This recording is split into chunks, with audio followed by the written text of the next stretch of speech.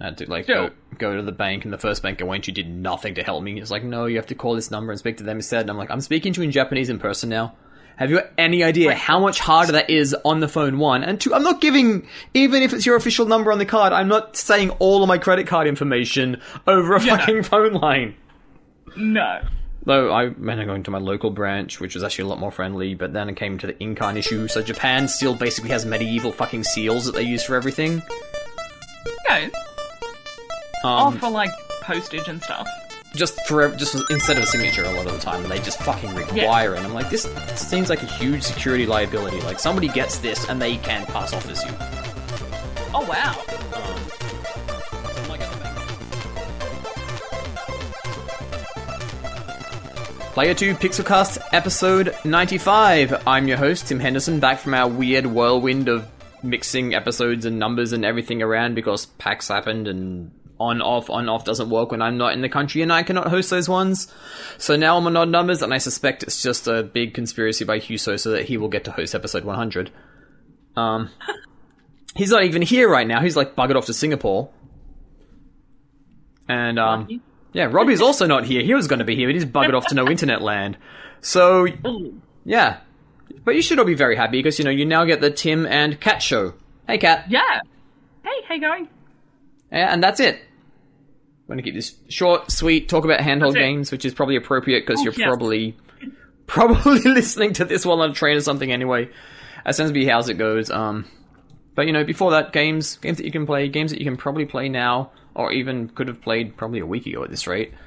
And you know what? You got it. We'll work our way into the future. So, Kat, you've been playing Cult of the Lamb. I did not even actually ask which version you've been playing, so perhaps we should get that first. I have it on Switch. So appropriate. Well, I have it on Switch and PS5. So I have it on Switch so I can take it to school with me. Mm-hmm. And I have it on PS5 and then I can play it at home. So yeah, I have two campaigns going. So but there's no way there's any cross-save between those two. No, not at all. But it's good fun. So like I like being able to have different options on Switch, and then I've got my own stuff going on PS5. That's really cool. And it's actually a good enough game to be playing twice simultaneously at the same. I like simulation games. Any sim game, I'm playing it. Like I'm literally obsessed. And so the fact that I get to mix Cult with Sims, yeah, I'll play it on PS5 and Switch. Especially since the Sims guy is now gone down the dirty NFT hole. So we've got.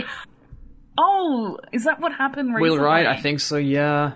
Oh, goodness gracious. That's a bit of a disappointment, isn't it? I've seen this happen with a couple of old hats who used to be legends in the game industry who I think are trying to become relevant again.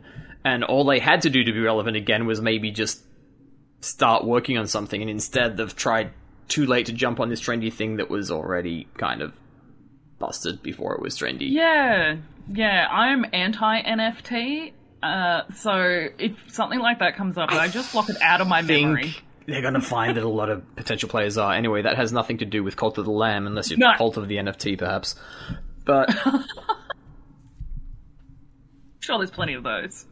Yeah, so last I think I checked in, I thought that apparently the Switch version of this still needed a little bit more optimization. Is this thing running okay? It's running fine. I have the older version Switch, so I have the original release version. Yep. But I haven't. I know there's some patch notes, if I have a look correctly. So PC had patch notes, and so did Nintendo, but that was a month ago. So the game it's a came little out bit way more than a month ago, as disturbing as time. The most recent is. patch notes, yeah. But on PlayStation 5, it runs fantastic. As you would damn well hope. Issues. Yeah, absolutely. But Nintendo, because I only got it maybe 2 weeks ago, I haven't really noticed any issues. So I got it after the latest patch notes. So maybe there were some bugs in the previous version that are now patched. I think it was a performance issue. I mean, I still haven't actually played this, so I'm going to have to ask you to run down the generics of it. But what I'm worried about is remembering it like an old Vita game. Well, we are talking about a lot of handheld stuff. This is an appropriate episode that I've chosen. So there was actually I believe, original Wii game called Little King Story, and they like had a Vita version of it that was like super good, and like you'd gradually get more and more people following you around in your kingdom. And it was great for like the first 10 hours, but it hit a performance brick wall where I'm like, suddenly it just gradually became a slideshow the more shit you had going on. Like, it was just a locked 30 frames, I think, at first, but it just, like, over time, there was, like, 28, 26, 27, 25, 20... Oh. Okay, no, this is really choppy now. Oh, wow. So does Cult of the Lamb have, like, a scope? Like, does it get busier, having played the PS5 version for longer, I guess? Does it get busier and busier and busier as you're, like, growing your cult, I guess, as you would say? Yeah, because you're building more things, you're farming more things, you're doing... So you're like, you going and doing like your harvesting and stuff is usually a crusade. So you'll go into a certain area of the forest and you're murdering all these like followers of the old gods, and the old traditions. And so you're collecting bones and meat and... But you're a lamb, so you're... But you're a lamb, it's cute. You're allowed to be murderous. And then you're also recruiting new followers, and then so yeah, your like little piece of the forest is getting busier. But there doesn't seem to be any like processing issues on PS5, and I haven't come across any on Nintendo. So it's like working really well, it's running really well. I have... Actually, one thing I have noticed is my transition when I'm in the forest to coming back will sometimes be a little bit slower when I'm returning back to my cult after a crusade. Yeah, it's just a loading time. It's not anything absolutely game breaking. So I know some purists would be upset by it, but I'm not. Well, you find somebody who's upset about anything. Oh, absolutely. But yeah, it's so much fun. It's like a little bit of Stardew Valley, but you're a murderous death Yeah, I'm cult. still having trouble. Like, I still actually haven't played this. It's kind of like on my watch list, but I feel like I've missed the boat enough now that I want to wait for a sale before. Yeah, that's fair enough. Until I'm traveling, because I think this probably would be a Switch. Yeah, I'd pick it up on Switch. I should have first, but I think I got it a little bit cheaper on PlayStation. There must have been like a discount. PlayStation Plus bonus discount or something. Yeah, like that something like that. And so I picked it up there, and then it was like $55 on Nintendo, or around there. It's worth it. It's good fun. I'm sure it is, but I mean, keep in mind that on my Switch at the moment, I also have an unplayed copy of Hades, so I have a good. Oh god, I haven't even touched Hades yet. So see, exactly. Yeah. It's the life of being an adult. Well, games have gotten cheaper, it's gotten easier to access, and you've got way less time than you used to have. But you can buy heaps more games. You can buy heaps more, just be on a subscription service that just piles them onto you, and then you're oh no. And then you're like, I want to try all of these. And then, of course, what ends up happening is you get obsessed with 2 games over the course of the year. And that's all you play. Like Cult of the Lamb is one of them for you if you've literally bought it and are playing it twice. Look, I have problems, okay? And can you flesh out that Stardew Valley comparison? I kind of want to get a description of how this game plays. Because so I love Stardew Valley. I play it on Nintendo Switch because I like the portability of it. I do have it on PC, but I just don't play it as much as I play my Switch version. But so in Cult of the Lamb, you get to set up your crops. So you're deciding where your crops go. You got to feed those cultists, I guess. You need to cook for the cultists, for your followers. You can also feed them the meat of other followers, so you can sacrifice... This is a fucked up cult. But I guess, if it's all lambs, like a little bit of mint sauce, and then... Well, it's kind of like Happy Tree... Happy Tree Friends? Happy Tree Friends? That is... Yeah. Do you know what's really disturbing? I bet maybe half of the people listening to this are old enough to even know what we're referring to. But so you are the lamb, but your followers are like these cute little animals, like toads and frogs and I don't know, like weird animals with like tree just branches, cute little forest creatures, I'm guessing. Forest creatures, that's the one. Yeah. And so, yeah, you've got to, but they get in and they help you do everything. So they'll help you build things and they'll help do the crops and they'll go on... You can build a missionary and send them on missions to gather things. Oh Please That tell felt me a like little they bit go in Latter-day pairs in Saint. like black suits, kind of like. I was just about to say it feels a little bit more like Mormonism to me. No, it's just one at a time that can go. But I thought that was rather funny. It feels like the people that developed this definitely did a lot of research on cults, to be honest. So It would be an awkward game to do Easter eggs with, though, because it could be in legitimately bad taste if you did anything that was like too winky about stuff that had actually happened in real life. like some Kool-Aid or Yeah, something. like just a jar of Kool-Aid on the table. It's like, yeah, I mean, that's funny, but also for some people that could be legitimately traumatizing. So Yeah. There is like the only kind of, I was going to say the super culty stuff, is like you can, you grow mushrooms and you can brainwash your followers for 2 days with them. that's just a trip. Yeah, they're just basically on a mushy trip. It's great. So it feels like kind of Charles Manson. This is Australian developed, though, as well. It's pretty ballsy Yeah. of them to like have drug references Yeah. in a game so released in Australia. That's usually like a real issue getting it through the ratings board. But I don't know how they would have managed that, because it's like, if like as an adult, it's blatantly obvious. Like, you grow the mushrooms, you harvest the mushrooms, you go in, you do a ritual called the brainwashing ritual, and then they have spiral eyes for 2 days. Yeah. It is weird, though. Like, I've very, like, maybe once a year I'll, like, see something that I watched as a kid or played as a kid or whatever, and will realize it was something clearly sexual or drug-fueled or whatever going on in there that even if I was, like, 13 or 14, just whoop! Over the head. Yeah. Just straight up just had no idea what was going on, so...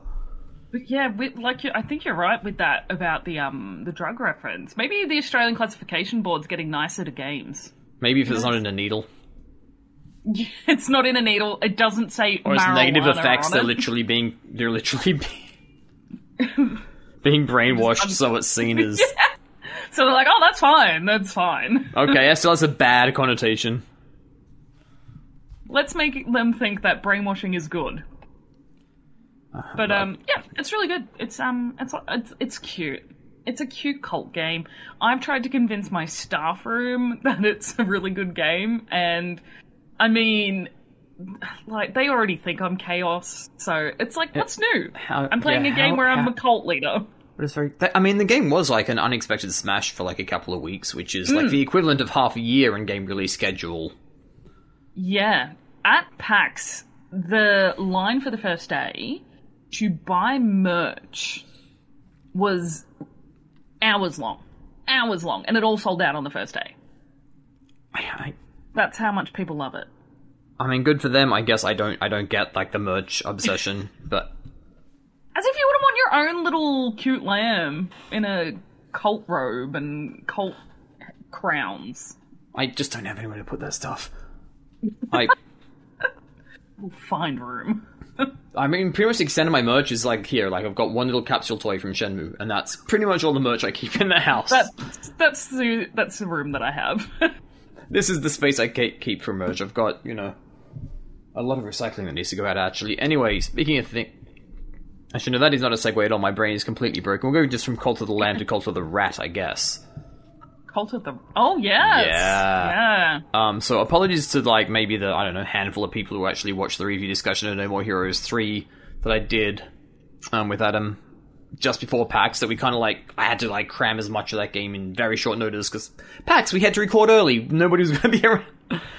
Where I was like, I'm going to play more of this and talk about it in the podcast, because, like, immediately after that, Yuso came at me with a PlayStation 5 key for the new Plague Tale, so I kind of, like, it's like, alright, now I have this. I've done the content for the other one, I'm kind of obliged to. And also, yeah, I really wanted to play the new Plague Tale. And this kind of, like, worked out perfectly with me, because I get to talk about it now, and I don't have to, like, push myself the whole way through to write an entire review. Which would be... With the new one, is it a direct sequel to the first, or is it like a bit of a retcon? Nope, it picks up, like, probably a few months later. Maybe half a year. Oh, okay, excellent. I like. So it is. Yeah, I mean, a lot of people did. I mean, I like the first one. Huso loved it a lot. It was and so far this is it is very much a sequel of that game. Like, they're not doing anything wildly new. So if you like the idea of like a let's say linear stealth, very light action game with a setting that is not military angry dad, but instead like kids in different parts of like old-timey France during a plague, written by depressed French people who are clearly anime fans because bonkers shit happens in these games, then this may be the series for you. I finished the first 4 chapters now, and probably important that I finished the 4th chapter, because the 4th chapter is where, like, the first time the rats appear in the beginning of the game. For anybody who doesn't actually know what Plague Tale is, it is a game about a rat plague, and they are big on their lots of rats on screen tech. And they will eat you alive if you are in the shadows, because they're scared of light, and that's the whole big part of the dynamic. Like, it's rats and soldiers, and, like, swapping between the two. Wait until you get near the end of chapter 4, and then you will get the actual tsunami of rats, and it is something to behold. Ew, like, I remember the first, like, rat wave in the first one where you fell into the well, and, like, all the rats were, like, coming down the well, and I was like, no, I'm out. Oh, no, there are more rats. Like, quite confident, especially oh my god, they really do go all in on the rat. I kind of want to say, like, what exactly happens and why it's so awesome, but that's, like, a small spoiler for, like, this kind of cool shit is going down moment. Don't spoil that. So yeah, I'm gonna have to leave that there. I do wonder how, like, it's easy to forget that these games are actually developed by, like, fairly small teams, because they're, like, very, like, visually, like, kind of, like, holding up, but boy, it feels like this game is actually struggling to run on the PlayStation 5. Really? A part of that, my initial advice, this advice at least I would imagine would go for the Series X as well, is turn up the speed on the camera control. It's really, really sluggish, especially. I came to this from the PS5 version of Ghost of Tsushima, which was a very weird one, because I commented on this podcast that there was some sort of secret water in, like, perfect frame pacing or something in Sony's first-party developers, where 30 frames per second often felt almost as good as 60. And then I learned later on, I checked the Digital Foundry video, that even though they had a performance and quality mode in Ghost of Tsushima, it was completely pointless, because they both ran at a lock 60 anyway. This definitely does not run at a lock 60. It runs more or less pretty close to 30, but there is a lot of screen tearing when it gets, like, high up, and, like, that sluggish camera, you need to turn those speeds up a little bit, because it's weird, because it makes me want to, like, hit the pause menu and, like, drop the shadow detail or something, just to, like, try and get it to, like, hold its shit together, like, just a little bit more, but, like, all you can do is turn off chromatic aberration, which I fucking hate, so that's already off anyway. Yeah. Is this specific to Xbox, or do you think that there'd be similar issues for PlayStation? Well, I'm playing... Again, sorry, I got this mixed up. I'm playing on PS5. And you're still getting the screen tear. Yeah. So, I mean, Series X is, on paper, actually a little bit more powerful, and maybe it's, like, just enough to, like, lock that in. Perhaps. Because, I mean, if you like... I mean, this is a linear game, like that has to be stressed. Like, there are some more open areas, and that's when or, like, intense scenes, and that's when that happens. And it is very nice to be playing a linear game after, like, a bunch of open world stuff, because open world games, like, for all the usage of the world, you never feel like you're in a place in any of those. It's always just expendable scenery, even if you're in a town most of the time. Like, occasionally you get something like The Witcher 3, and the fact that I'm pulling back to a game from 7 years ago says a lot about how much of a big fucking deal it is when you get a game where you feel like it's a real place. So even though this is basically kind of, corridors are, like, just conveniently cornered off by, a collapsed wall or people standing in the way or whatever, they do create a good job of, like, you feel like you are in this world, like this city that you're visiting is towering over you, or these farm fields, like the grass is, like, nice and tall so you can obviously sneak through it. Yeah, the first one was absolutely stunning, so I'm keen to check out the second. I would be very keen to see this running on one of those new 4000 series graphic cards that are about to come out. The 4060s? Ugh. I'd say the 4090. I mean, if it's not my money, then fuck it, 4090. Yeah. I mean, if someone wants to donate to us two 4090s, we will happily look after them. I may also need, like, the rest of the computer as well. I doubt a 4090 is going to fit into my PC box. I don't know if mine would either. You know what? I'll just pay for the rest of the PC. If someone gives me a free $40.90, just give me the $40.90. I'll buy everything. They're probably probably $2,000 or something. Yeah. Don't have It's that. not cheap. It's not cheap. I don't have that kind of money. Yeah. I would say, like, the pacing in this game, at least a little bit, and before we go to break, does feel a little different, like, of being a lot less holding the hands and sneaking. It seems like it's, like, encouraging you to be a bit more aggressive. Okay. So early on in the first one, it was I remember, my memory could be incorrect, but I remember it, like, being a lot of early on for the first 2, 3, 4 chapters, like, throwing rocks into pots of helmets so that you would make the noise to distract the guards so you could sneak behind them. Here, it is just, like, sling rocks into their heads and then do shit that will make the rats eat them for you. Oh, wow. And so you're controlling the rat swarms. You're controlling the way the light works sometimes, which, obviously, if you can get a guard to, like, step out of a safe spot, then, you know, they're chow. And then that will, by turn, the rats will swarm around eating the meat, and then that will open up a path that you could walk through, for example. It has alluded to... And we're talking about me playing a cult game with... Oh, this game is way grosser. Call the Lamb is adorable. Wow. At one point in this game, you literally they have no choice but to, like, jump into this back alley where, like, all the butchers have just been dumping all their old meats. Yeah. And their character with you, like, mentions that he got some in his mouth, and you just imagine that, and it's like, oh my... Oh, that's disgusting. Oh, like, the thought of it actually just tickles your like, gag just reflex. touching your lips. Like, yuck. I forgot what I was saying before now, but... Yeah, it alludes to it, even, like, straight up... Actually, by alludes to it, I think it just straight up says, like, depending on how you play will affect how your character develops. But it seems like it's... Definitely if it had one point in the game, and, like, it kind of accumulates in a set-piece-ish moment, actually, where you are killing a lot of dudes. Yeah. So, I remember killing a lot of people in the first one.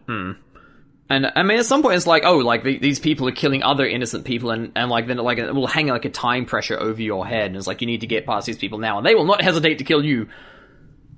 And I've actually died quite a bit in this, actually, so thank the SSDs there, because it's, like, getting straight back into it, but it's like, yeah, I mean, the world feels very kill or be killed. Although I'm hoping, like, the options for stealth maybe open up a bit more once it gets through these opening chapters.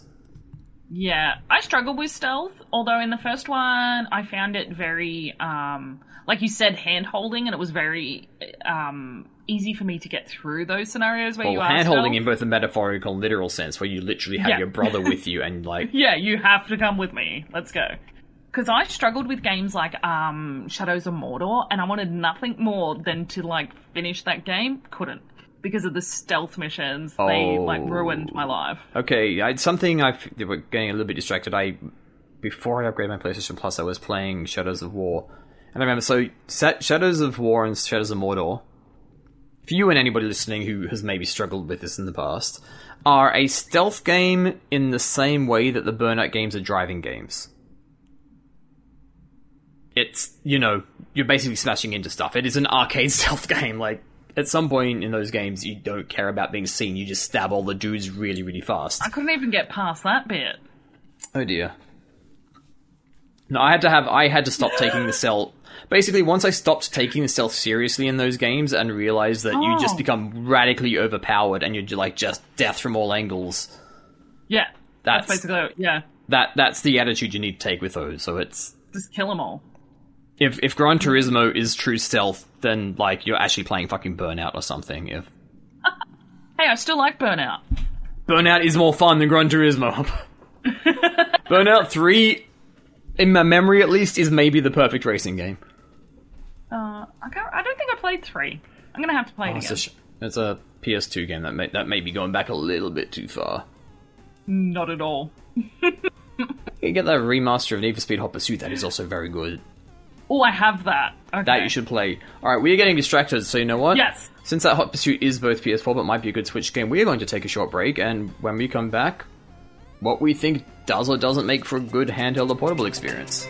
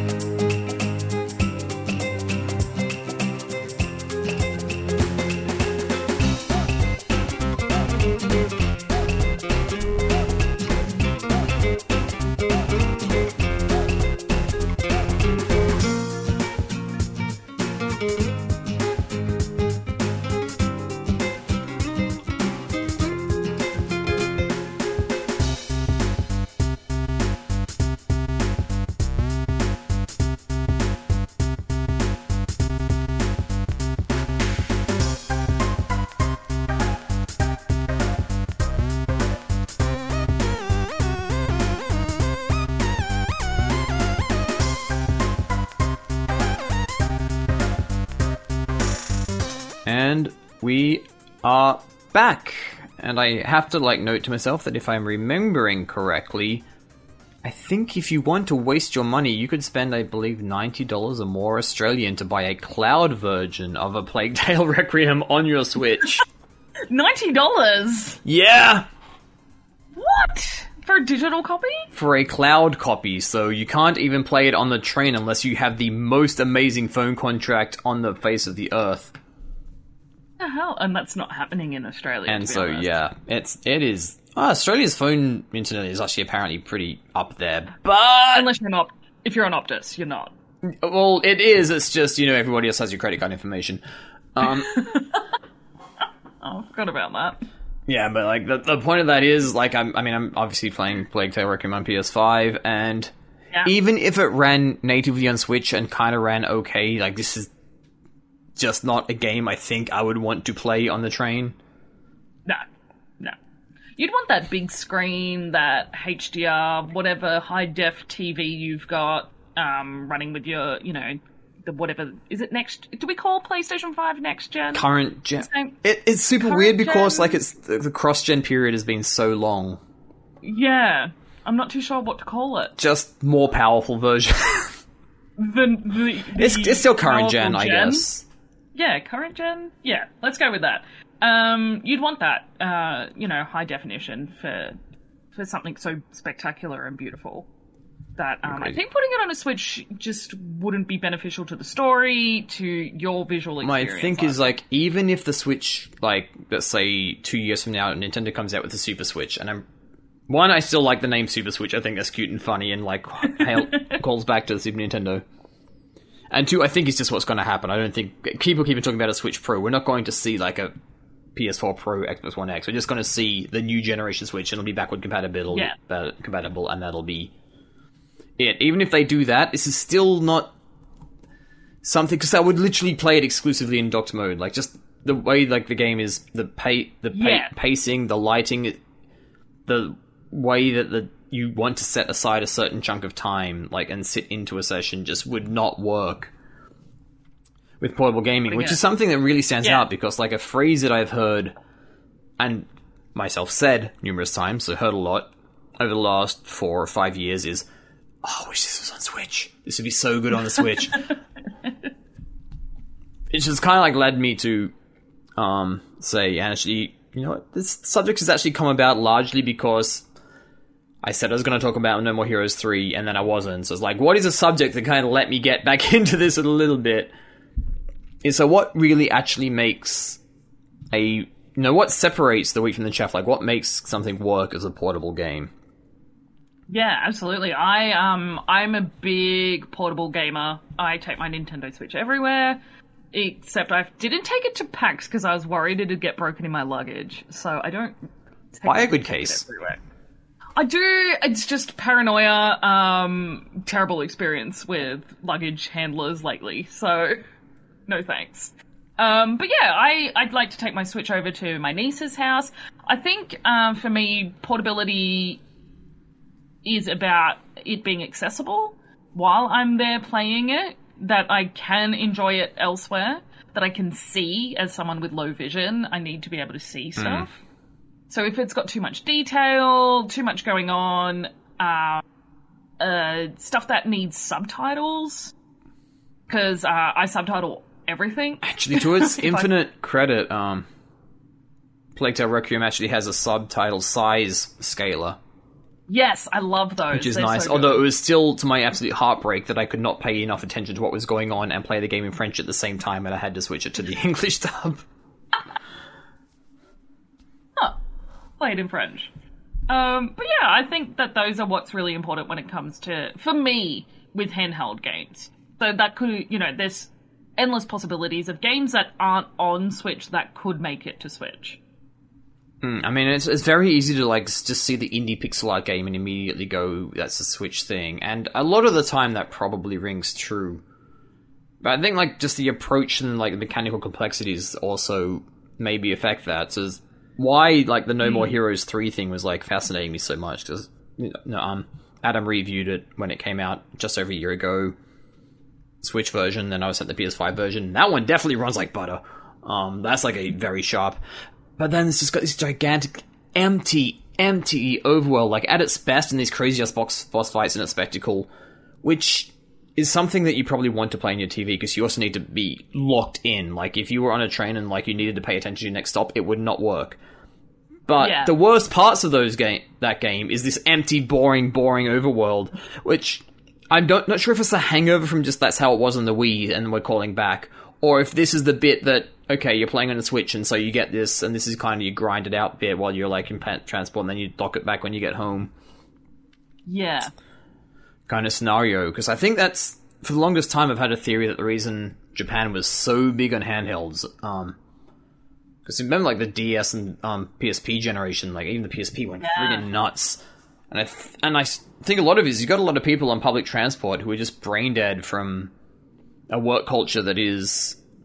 It's like they don't necessarily work very hard, but they have to work long. Like, it's very difficult to, like, get out on time. And so... And grind, I think, just happens to work well if you're tired and you're on a train, standing up or sitting down. So I think that has become, like, a part of what would actually make a handheld game is... either by force or by option, a chance to be able to go out and just do something that will be beneficial to your core experience, but is not actually it. Yeah. I find that a lot of the adventure games I can't give that full attention to unless I'm sitting docked, playing at home. I can't give it that attention while I'm on my train between, like, Sydney and where I live, or, sitting in my staff room if I decide I want to play a game, because it would detract from the core experience of the game for me.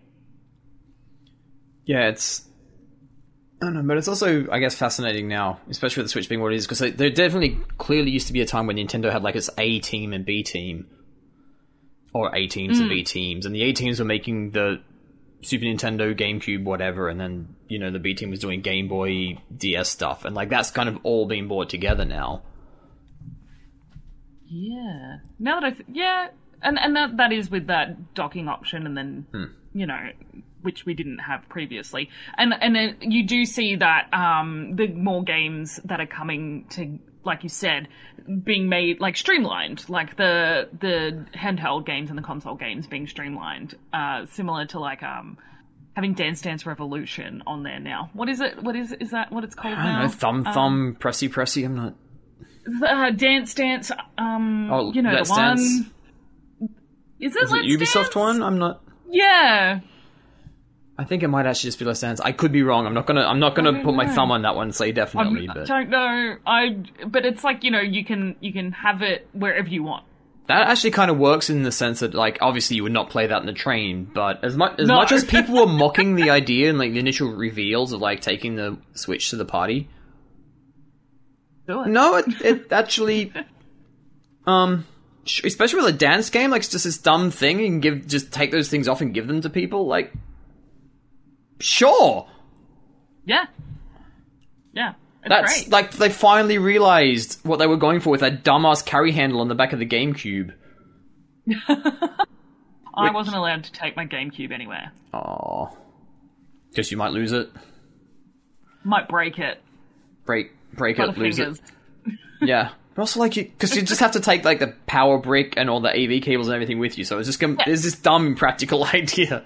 But the Switch has kind of finally realized what that was going at. Yeah, that, portability that we have now anyway, so... I don't know, I like...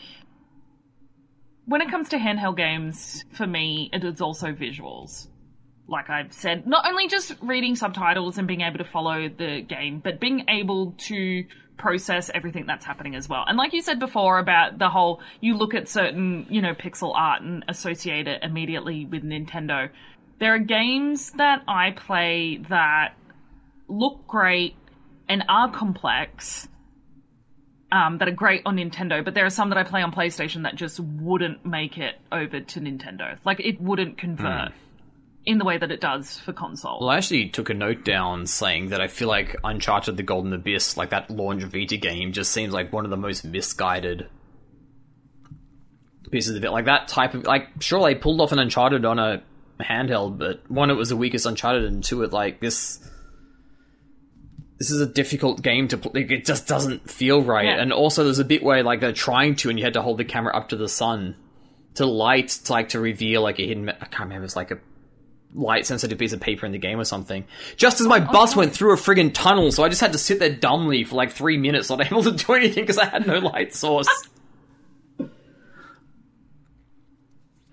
Oh, that sounds horrible. No. What was that on? So that was Vita, and I loved the Vita dearly, but, like, that game was, like, just kind of just okay, but it just never really took advantage of... although we'll say that, like, a lot of classic old school RPGs, like I actually played Final Fantasy VII, the original, again on Vita, benefit from that, and they benefit more with the certain Series X feature, from being in handhelds, simply because when you take these games with these unforgiving save systems, and that are sometimes a bit, kind of grind you, like just freaking random battles I have to deal with this shit, having it in your pocket and having a sleep mode, so you can effectively turn it off and not lose your progress. Yeah. Is actually, for people who grew up in the 90s with that shit, is actually a pretty huge convenience. No staying up to 3 a.m. to try and get a game finished because you can't save. Because there's no save spot. I mean, modern game design is generally more considerate of that now, but that was a big deal. Like, even on the Vita, especially on the DS, you just, like, snap that thing shut, and it made some games immediately... Of course, you can only do one at a time. Like, that multi-state game pausing on the Series X is something that would be amazing, especially on Switch. Yeah, I find that really interesting, because there are games that I am playing simultaneously. So, like, playing Cult of the Lamb on PS5 and on my Switch, but I play a whole bunch of simulation games, and if I could just switch between mine and just be like, hold that for a sec, I want to go see what's going on here. I'm going to go do that. I'm going to fix this, and then I'm going to come back. And then being able to, like, seamlessly transition between the two games. Is that what happens on X? Where you can, like, have the multi-pause? It's basically, so, if even on a PS5, it's like, alright, I'm done with this game for now, I'm just going to, like, hit the PlayStation button, it goes in the background. Yeah. If I open a new game, then the game I was playing will shut down. Yeah. But I don't know how many, but you maybe get 5 or 6 on the Xbox. It's like, it just keeps, like, your current play state in, like, local memory. So you could just, like, just jump. So good. And especially on a handheld, I think it would be, like, the... But one thing that, got me, because, I mean, there used to be, like, a huge, just philosophy difference between how Nintendo's handheld games would be made and how their main console games would be made. Some of it would be down to power, just like what the hardware could do, or screen. But some of it's probably also down to, like, factoring in screen size, or even just the way people, smaller stages, for example, in a handheld game. A game that I bounced off of but still respect a lot in the form of a certain Zelda Breath of the Wild is a fascinating one to me, because I actually didn't have a Switch. I have a launch era Switch, but I got it about a year after it came out, so I got it, like, just late enough to not have had the launch excitement, but also, just early enough to not get the bigger battery. Yeah. But playing that on the Wii U, which I actually owned one of those things, holy crap, was a weirdly compromised... Because one, like, it was immediately apparent that they had ripped out functionality for the Wii U's gamepad to make it more appealing on the Switch. Yeah. I don't really remember it from Wii. Because it was actually developed for Wii U, and they did release it, but there's clearly supposed to be this functionality for that dumbass tablet thing that they had just taken out. And it's in the game, like, you can see Link is holding, like, the in-game Ancient World equivalent of the Wii U gamepad, and they've just taken that stuff out. But that game actually frustrated me a lot, because, like, fuck Rain in that game. Like, that game doesn't respect you. If you cannot take it with you, if you cannot pause a save state, that game does not respect your time. You can waste so much time, like, trying to test it out, which would be mitigated hugely if it was just something, it's like, alright, I'm just going to continue my adventure while I'm, on my way to work, whereas I'm like, this was the free hour I had between shifts, and nothing happened. And I did nothing. I got most of the way up the mountain, it rained, and I fell down again. I hate this experience right now. Yeah. But being portable would probably... That killed me. And then, like, if you need to, like, dock up for the big boss fights or something, if that makes it easier. Yeah, I did find myself doing that. so I could sit and concentrate and dedicate time to it. I didn't even finish Breath of the Wild. I think a lot of people did. I think a lot of people clocked like 200 hours and were just out exploring shit, and then... Well, I can't do Breath of the Wild. So you'll lose me. Yeah, I have a limited open world tolerance, but I still seem like everything I see coming out of that game just looks so inventive and like amazing the way that all the systems play together that I'm like, yeah, I want to try this again one day, or maybe the Tears of the Kingdom. Especially since I don't know who pointed it out, the name progression, Breath of the Wild, Tears of the... So we've gone from Wild to Kingdom. We've gone from Breath to Tears. So Breath, Tears, means something else that comes out of your face. So it's going to be like now Boogers of the Empire or something. It's going to be... Boogers of the King or something like that. Earwax? Is that next? I don't know. Yeah, that was I guess before the indie onslaught, and to be fair, a lot of indie games. Maybe that's why we're getting so many roguelikes now, because they do work. Yeah. Like, they're not a game that you'd want to sit down in front of your TV and like, oh, I'm dead again, one more try. Like, it's almost disheartening, but if you're on the train, it's like going... The difference between, this is what I'm going to do tonight, versus, I've got another 5 minutes before my stop. Yeah. Just the way it changes your mental approach. Because I do have, like so many people... So many of these games that I bought on Steam cheap going, these look really fun. But then it's like going, if I've made the ritual of like sitting down on my PC and booting everything up and I'm good to go, and I'm like, I don't know if I want to play something that works in these 7-minute loops. Yeah. I find myself playing games like Death's Door on Switch when I just want to go like do a little bit of a roguelike game and just get something like a small mission done. Monster Hunter Rise I play if I'm just trying to like do something, even, you know, like on public transport. I think that's why Monster Hunter was so huge in Japan in like 2010-ish era. Yeah, absolutely. I did. It still is not. It's not. But you used to literally see like groups of like 4 17-year-olds around, like just standing around with their like PSPs out, like just networking it together. Like that actually looks super cool, and I wish it happened in the West, because everyone here is just playing Call of Duty on the internet, and I don't have any interest in that. But this is like a weirdly unique, fun social thing. I could just imagine like going to like if it's happened now, like going to a bar with some mates and like kind of like on one hand you're like all just playing games and you just got like a fancy whiskey or like a craft beer with you. Oh, sounds like the perfect night, to be honest. I would honestly, would actually totally be down for that. And I want to be a classy like quiet bar as well. Like gaming bars are just kind of like just blades of distractions a lot of the times that I'm. No, I want a nice whiskey bar. I wish I liked whiskey. It's so cheap here. I don't really like whiskey. I like the idea of liking whiskey. Nice. Yeah, I like the idea.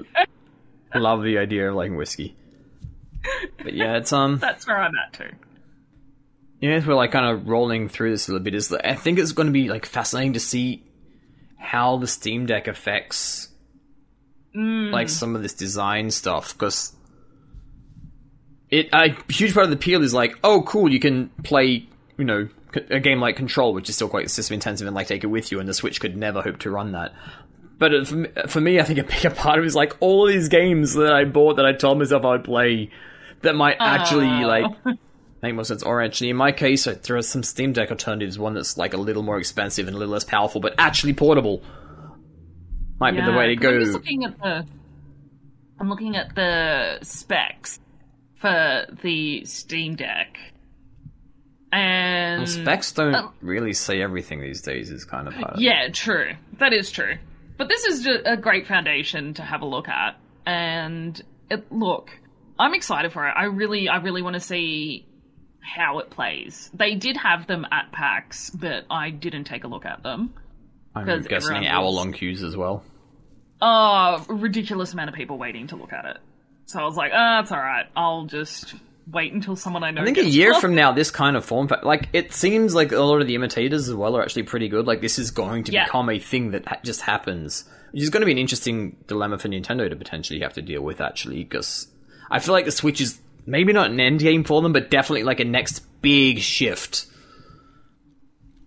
Yeah, in handheld, absolutely, because, you know, you're always going to have your Nintendo like fans that are going to solely stick to Nintendo, but then you have those people that bridge the gap, you know, that are playing Nintendo and PC, and so Nintendo and PlayStation, or like just most of us. well. It's like, I mean, the Switch is never going to be so long as I'm able to play at home, the Switch is never going to be my main console. But it is also the only place I can play Mario, like. True. Or actually, the perfect Switch game in the form of Fire Emblem Three Houses. I haven't played that yet. It's. I just feel like I'm going to lose a lot of time. I feel like this is a genre that maybe also just works. Well, you will lose a lot of time, but it is brilliantly written. It may be the best written game I've come across in like the last half decade. It is crazy how well it does the multiple angles of the story thing. But I guess by dint of like being turn-based during its combat, that just works for handhelds, I think, like quite naturally. Yeah. It's very easy to like go, okay, look up, still not at my station, next turn, look up, still not at my station, and it doesn't take you out too much. And like it's kind of more like social basic questing experiment between, like it just facilitates, but it's also like just super immersive, so you could sit on the sofa and like play it for like 2 hours. Yeah. It's one of that like one of those games, like types of games where you are going to get stuck. And I have missed my train because of games like that. I've missed my stop because of games like that. I can get really stuck into things. I have missed one bus stop in my life. Oh, lucky you. Oh, wait, no, it was when I just moved to London a few months in, and it was like coming into winter, so it was getting quite cold. And I just did not, I was so into Luminous, I like just rode the entire bus route. And didn't get off until the bus driver told me, it's like, hey, like, this is it. And I'm like, I need to figure... And this is pre-smartphone, so like figuring out the bus back again at night... Oh, no, thanks. I don't remember how I did it, but it was... That's impressive, though. So, yeah, Luminous is a weird one, because Tetris is like, in some ways seen as like the quintessential handheld game. And you can kind of see why, because it just fits on a Game Boy and it plays very well automatically. And normally you would get a game over quickly enough that it's kind of like a next round, but if you really, really get into it, it's actually super dangerous. And Luminous, which, one of my favorite games ever, but like that Big Dangerous, they like never really... That game needs to like have like four stages clear and you save and you can pick up next time, because it is like over an hour easily if you're going to try and like run that entire thing. Oh, just one stage? Well, no, because like... each stage you get, you kind of unlock and you can go play it again individually, but... Oh, okay. Gotcha. You always start from the beginning. So, like, the better you get, like, the longer these sessions are going. And it does have that sleep mode, but my god, But also, I mean, to the game's credit, I missed my stop because I was, like, just so heavily invested in it.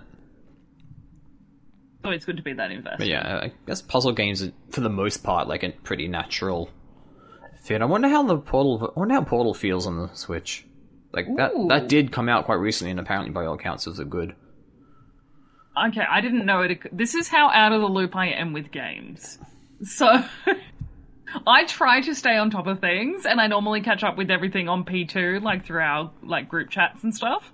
And I did not know Portal was on Switch, so that's a new one for me. Yeah, I guess it may have like extra multiplayer possibilities. Like I wonder if like they've taken those little things that the Joy-Cons out and like playing. Yeah, because that is like a small advantage. Like it's nice to be able to like put that thing up at work and like play Mario Kart if you have like just one friend. Like it's not the prime experience, but again, like it's the same reason. So I've got I'm not wearing at the moment like standard Sony Bluetooth headphones. I also have like a way fancier pair out in the living room plugged near my receiver, but at some point, like, while one clearly outperforms the other, like, just the convenience just must, like, the time and ability and space to do kind of wins out. Yeah. And I think that's where the Switch has gotten so much of a success from. Oh yeah, I have a group of kids who sit on the silver benches undercover and they play Super Smash Brothers every recess and lunch. Oh my god, silver benches. The silver benches. I know exactly what you're talking about. I know exactly what you're talking about. Like, that is the most Australian schoolyard shit imaginable. Oh, it is. Yeah, right near the Oval, they're on the silver benches. There's 3 of them, and they play... One is Kirby every time. And I would have loved this if this was happening when I was in high school. In my case, it was like this weird, like a few people had a Game Boy and it was like a big deal. And then, like your parents with your GameCube, I think when I was 12 or 13 I bought a Game Boy, but then it was like my parents were always like terrified I'd lose it. So I wasn't allowed to take it anywhere. And so they go, this is the entire, like, sitting and playing this in my bedroom. Actually, it was kind of cool because I didn't have a TV in my bedroom, and sitting and playing in bed, I think, increasingly...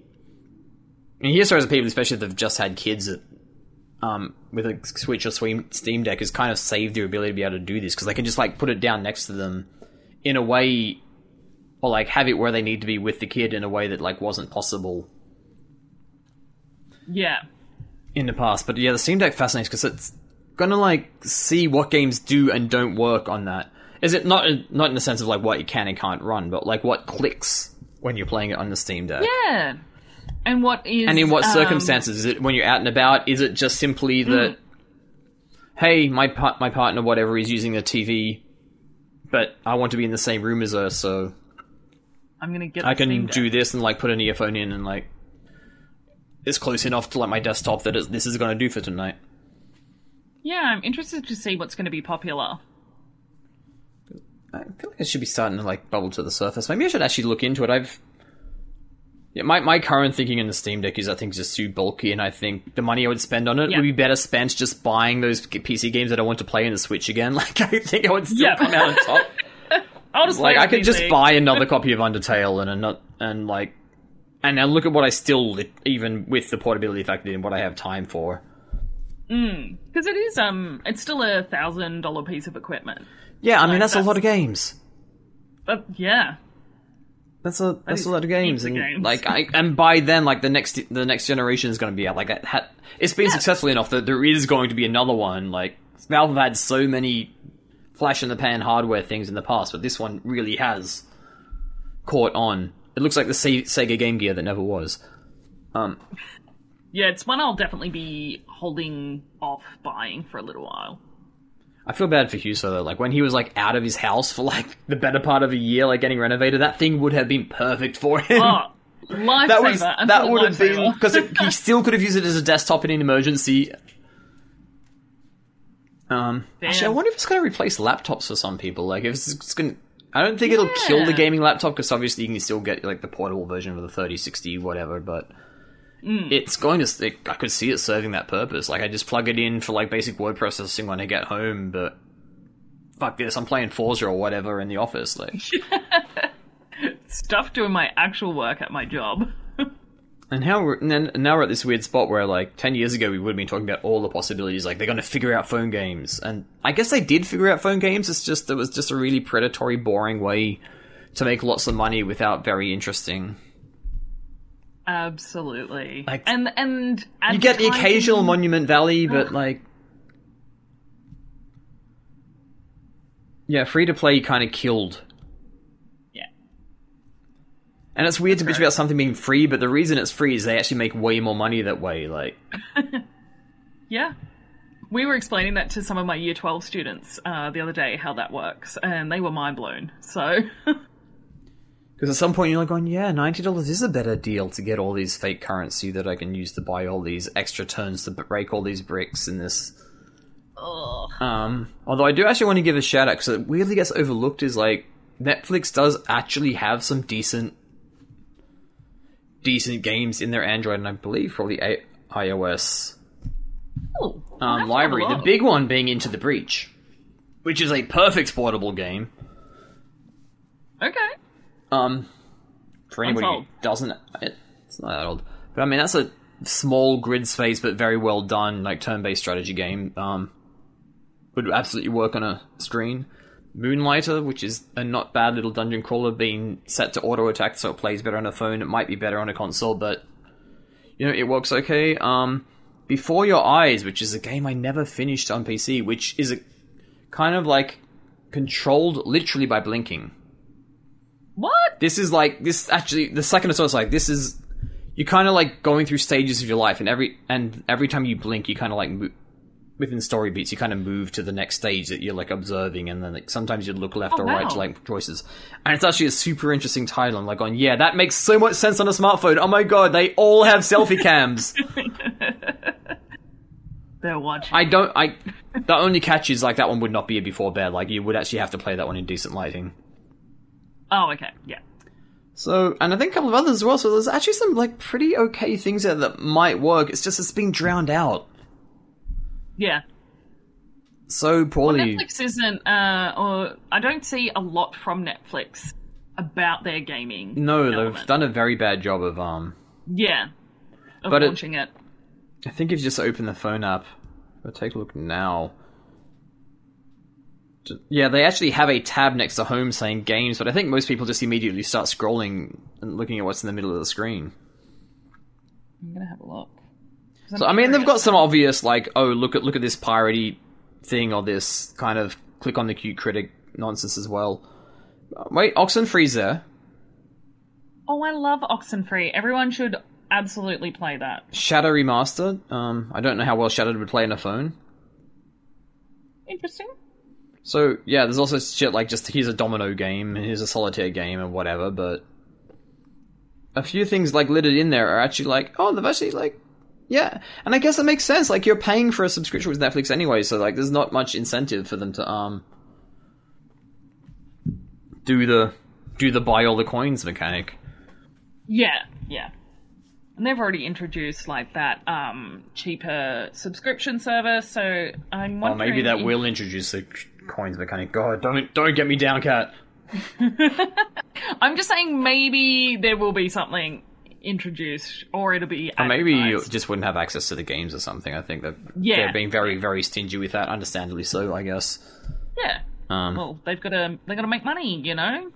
I mean, they're making money. The problem is that the nature of having shareholders, you're expected to always make more money. And what do you do when you're a video streaming giant that goes for a year where everybody's locked indoors, but when they go outdoors again, of course some of them are going to cancel. They'll be losing money. Yeah. It's like you're not losing money, you're just making less money anyway. The world is broken. Yeah. The world is. Capitalism sucks. That's it. That's what I've got about that. Cool. I guess it gave us a Switch, I know. Yeah, I have nowhere to go with that. I'm just going to say I think we've probably just extinguished where we can go with. I don't have any master theory about what makes a good portable game. There are certain things that do and don't work. Absolutely. And it's all individualistic as well, like what people, their preferences and game preferences, and yeah, I'd be curious to hear what everyone else wants to see on Switch. Or on a... Or why you think... What I should have done, if I was willing to put in, like, way too much work, would have been to make a list of all the things that people said this would be perfect on Switch, and, like, try and figure out exactly why you feel it is. I think definitely, like, the one more go thing, like, the short burst one more go, like, stuff like, what's it, I've forgotten the name of a very famous Metroidvania. Hollow Knight. Oh. It was, like, just seen as, like, just came to life on the Switch in a way it never did in the PlayStation. Yeah. I think it is... Actually, my last theory of the night is I was playing that in PS4 or PS5 and just gradually kind of getting... Like, I got tired. Like, it's tiring to play in long bursts. But I guess the bursts are inevitably shorter a lot of the times you're playing it on a handheld anyway. You just kind of, like, put it down and do something else in a way that you don't if you're, like, settled in front of the TV. That's probably the difference between your Nintendo and the PlayStation popularity of the title. Maybe it's just a big part of it, like just pacing, I guess. Yeah. Anyway, Kat, thank you for staying the course. Like I did need to record this tonight. We had internet issues elsewhere in the country. That's all good. Do you have anything coming from the site or elsewhere that you'd like to, just pimp out quickly before? I am meant to be working on a piece for P2. But I think okay. It's the horror games column that I work on. Uh-huh. I took some time off just to get my placement and my university degree finished, but that makes I will sense. Get back into it, hopefully. Playing some horror games. Are we making an effort to get this one out in time for Halloween, or is it just when it lands, it lands? Just when it lands, it lands. It's, just when I find some time to actually finish a game. I was playing Alien Isolation and it terrified me. Apparently a very good Switch port. Okay, interesting. I'd like, you know what, I could probably handle it on Switch.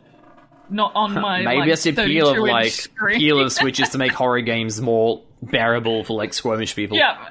Make them really small so I can't see things, and that's perfect. And give me an excuse to not be able to control the lighting. So, no, it has to be light outside. It's just how it is in this train.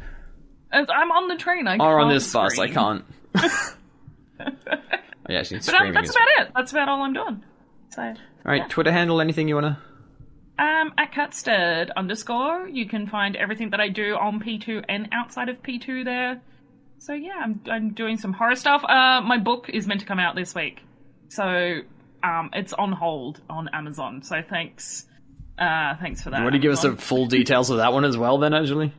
If people, just go in and type Catstead's book, I don't know if that's really gonna... True. It is called Hear Us Scream, The Voices of Horror, Volume 2. It is an anthology dedicated to minorities in horror and giving them a platform to share their stories of how horror movies and horror genre has changed their lives. Cool. So you actually did have quite a bit on the plate in the end. Just a whole book. I think about it. Just a whole book. Oh, well, it's because it's, getting ready to go already. I'm not working on it, so it's it's out there in the ether. I mean, in my case, I had a surprise drop for me earlier today is, a piece I wrote for IGN a while ago and, did the interview for back in July. So these things do take... Oh, a while, yeah. Sometimes just to get out there. Yeah, this was speaking to some localizers about a new studio that started up in Tokyo a couple of years ago. Oh, wow. And just some of the issues that localizers can come into and how much they are respected or maybe not as respected enough. Yeah. Absolutely. It's a tough which is job. Super interesting because the last piece I did for IGN was an interview with Hideki Kamiya. So with all the Platinum controversy going around, interesting, it was a very interesting 1-2 punch. Yeah. Ooh. On my end. And where do people find that? They would probably find it on IGN. Both of them. IGN is... Although, IGN. The thing is, because it's gone live today when I'm recording it, I don't think I need to give a web address for IGN. I think people are going to be able to find that by themselves. I think that's going to be pretty easy. But, the speed that shit moves on there is it may be buried in the backyard by the time this podcast goes live. Although, big shout out to Cam for letting me keep a link to this podcast in the end of the article in, the author description. And I was I'm sure he's going to cut that out. I'm you also left the reference to Fairy Bread in there, so maybe...